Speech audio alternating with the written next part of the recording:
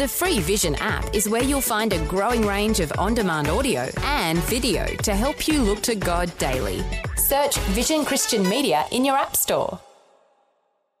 Life, culture and current events from a biblical perspective. 2020 on Vision. You might recall some significant conversations on 2020 about addressing the problems of human trafficking. Well, human trafficking is a global problem and no country is exempt. Labour and sex trafficking is happening here in Australia too, and so it's good for us to talk about initiatives that help to alleviate the issue. In Western Australia, there's a campaign to adopt the Nordic model in dealing with prostitution. And in one sense, there's a push at government level to reform laws, and on a different level, people like you and I are being asked to do our part too. In WA, coming up on the 9th of May, there is an awareness and letter writing night that you can participate in. Well-known politician and Christian activist Peter Abetz is leading the charge on combating human trafficking. These days, Peter is a councillor with the City of Gosnells, and earlier this year, he took on the role of WA State Director for the Australian Christian Lobby. Peter Abetz is joining us. Hello, Peter. Welcome back to 2020. It's good to be with you again, Neil. Peter, we've talked about this issue before, the Nordic model and dealing with issues of prostitution, and it is a live issue in a number of states around the nation. It's been on the agenda in South Australia. You're pushing for reform in this direction in WA, and there is some suggestion that they're interested in looking at this in Victoria. It is a significant issue, isn't it? Look, human sex trafficking is a major issue. It's something that's very much out of sight for most people, but what drives sex trafficking is the demand for prostitution. And the Nordic model, as most of your listeners perhaps are aware already, it's basically it changes the whole way that we look at prostitution. It says that that approach is it becomes an offence to purchase or attempt to purchase sexual services. And in all the nations that have adopted that approach, it's led to a massive decline in demand for prostitution services, and the result is human sex trafficking becomes very uninteresting for organised crime because they can't sell the women. And Peter, this has been gaining in momentum in Australia. As I mentioned, South Australia has been looking at this. WA, even some suggestion that the Liberals in Victoria may make it their platform ahead of a state election later this year. With the gaining popularity, is it gaining enough traction to actually bring about real change? Look, that will depend on enough people connecting with their members of parliament, informing them of the Nordic approach, because many people are simply not aware. Many politicians are not aware of the Nordic approach. And one of the things that the sex industry loves to peddle to politicians is that if you adopt the Nordic approach, all that will happen is that the sex industry goes underground. But the reality is sex industry, in a sense, already is underground. And as the police in the places where they have the Nordic model say, if the customers can find them, we will also find them. And no industry can be so far underground that nobody knows where it is, because if nobody knows where it is, they'll have no customers. So this whole notion that it forces the sex industry underground is just a furphy. Peter, in this digital age, in an age of social media, we feel like we're achieving good things when we're using social media to good effect and raising our voice. But this initiative that is coming up in WA on the 9th of May, this seems to take things back a step and says, let's put a pen to paper and write a real letter. What is it with this new initiative that's coming up that's so important? The group Adopt Nordic WA Incorporated, which is the group that's been driving the push for the Nordic model in Western Australia, they've decided that what really needs to happen is, one, that grassroots people need to be aware of what's going on, because if people realise that sex trafficking is happening right under their noses here in Perth, that will motivate people to take action, because I think everyone agrees that human sex trafficking is horrendous. And by informing them and then encouraging them to write a letter to their local MP saying, look, we need prostitution law reform, and because both sides of politics agree that our prostitution laws need reforming, that if we're going to change the law, it needs to go in the direction of the Nordic approach. Peter, you've been that politician on the receiving end of letters from your constituents. How significant is it when that letter, that perhaps one that's handwritten, how significant is it, the impact that it has on the local MP who receives that letter? If an MP receives a politely written letter that's not a form letter, but something that a person's clearly written themselves, conveying their concerns about something with a possible solution to it, MPs do take note of that. As an MP, you don't get many letters these days. You get quite a few emails, but emails are easily, with a press of a button, they're deleted. But when a paper letter comes into an MP's office, it can't be deleted.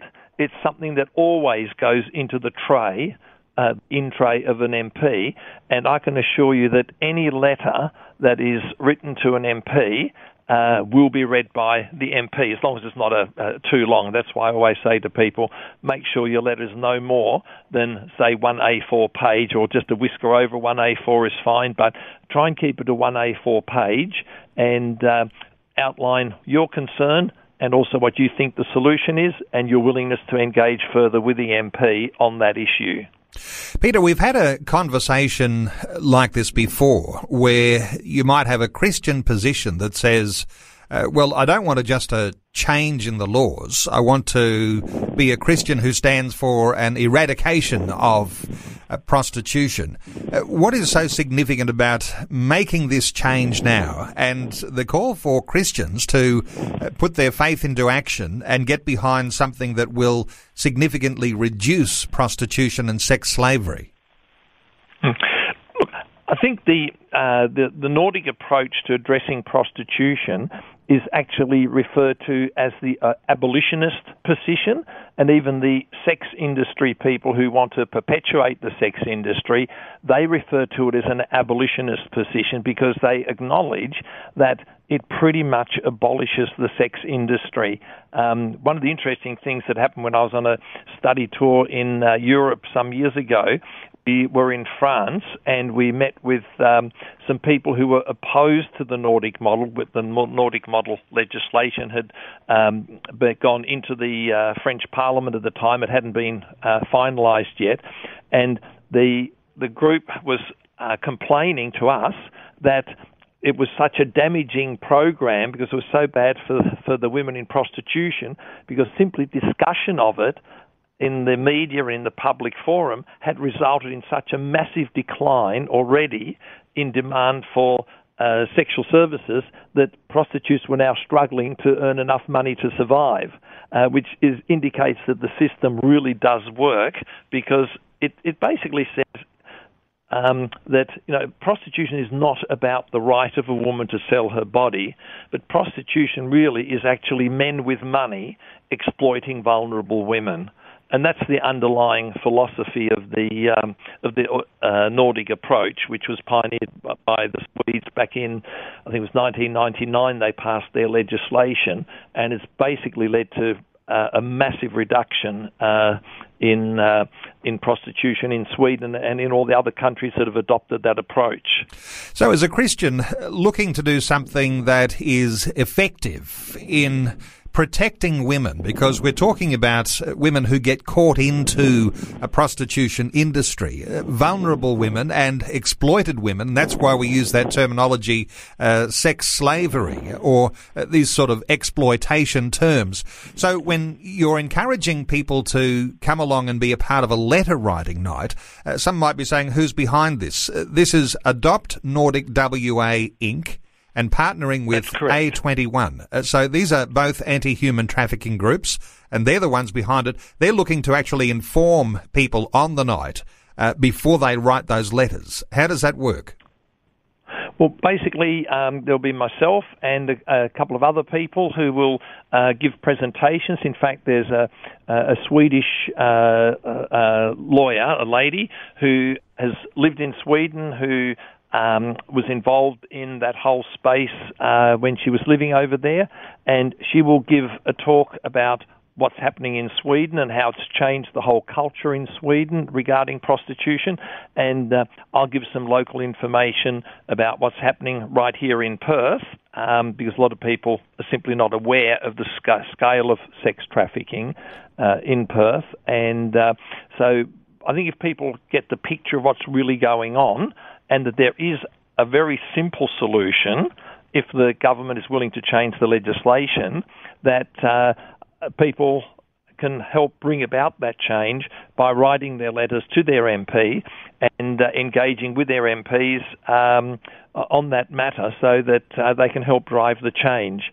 I always remind people that when William Wilberforce started his campaign against slavery, he was the only one in the whole British Parliament who was opposed to slavery. But it took him 46 years, but eventually slavery in the British Empire was abolished.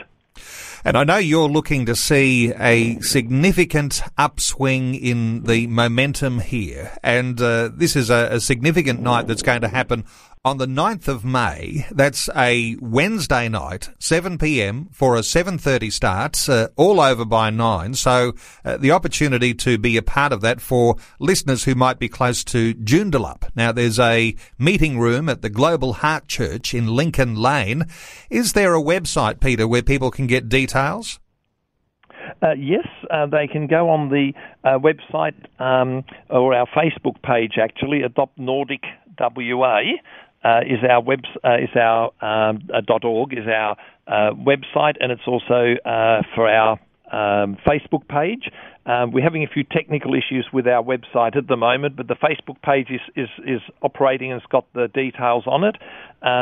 So that's got the details on it, and the good thing is we're actually also organising similar nights in other parts of Perth. So if they can't get to the one at Joondalup, which is well to the north of Perth, there'll be the next one is going to be in Forestfield, and then we're having one in Canning Vale and probably in Osborne Park. So we're going to do that over the next few months, so there'll be a growing momentum. Adopt Nordic WA. Find the Facebook page and you'll find out whether you can be a part of the Joondalup gathering or others that are planned in the near future. Christian activist Peter Abetz, also a councillor in the city of Gosnells, and earlier this year took on the role WA State Director of the Australian Christian Lobby. Peter, thanks so much for an update today and for your good insights for listeners on 2020. It's been a pleasure to be with you. Before you go, thanks for listening. There's lots more great audio on demand, or you can listen to us live at visionradio.org.au. And remember, Vision is listener supported. Your donation, large or small, will help us continue connecting faith to life for hundreds of thousands of people across Australia and around the world. Learn more or donate today at visionradio.org.au.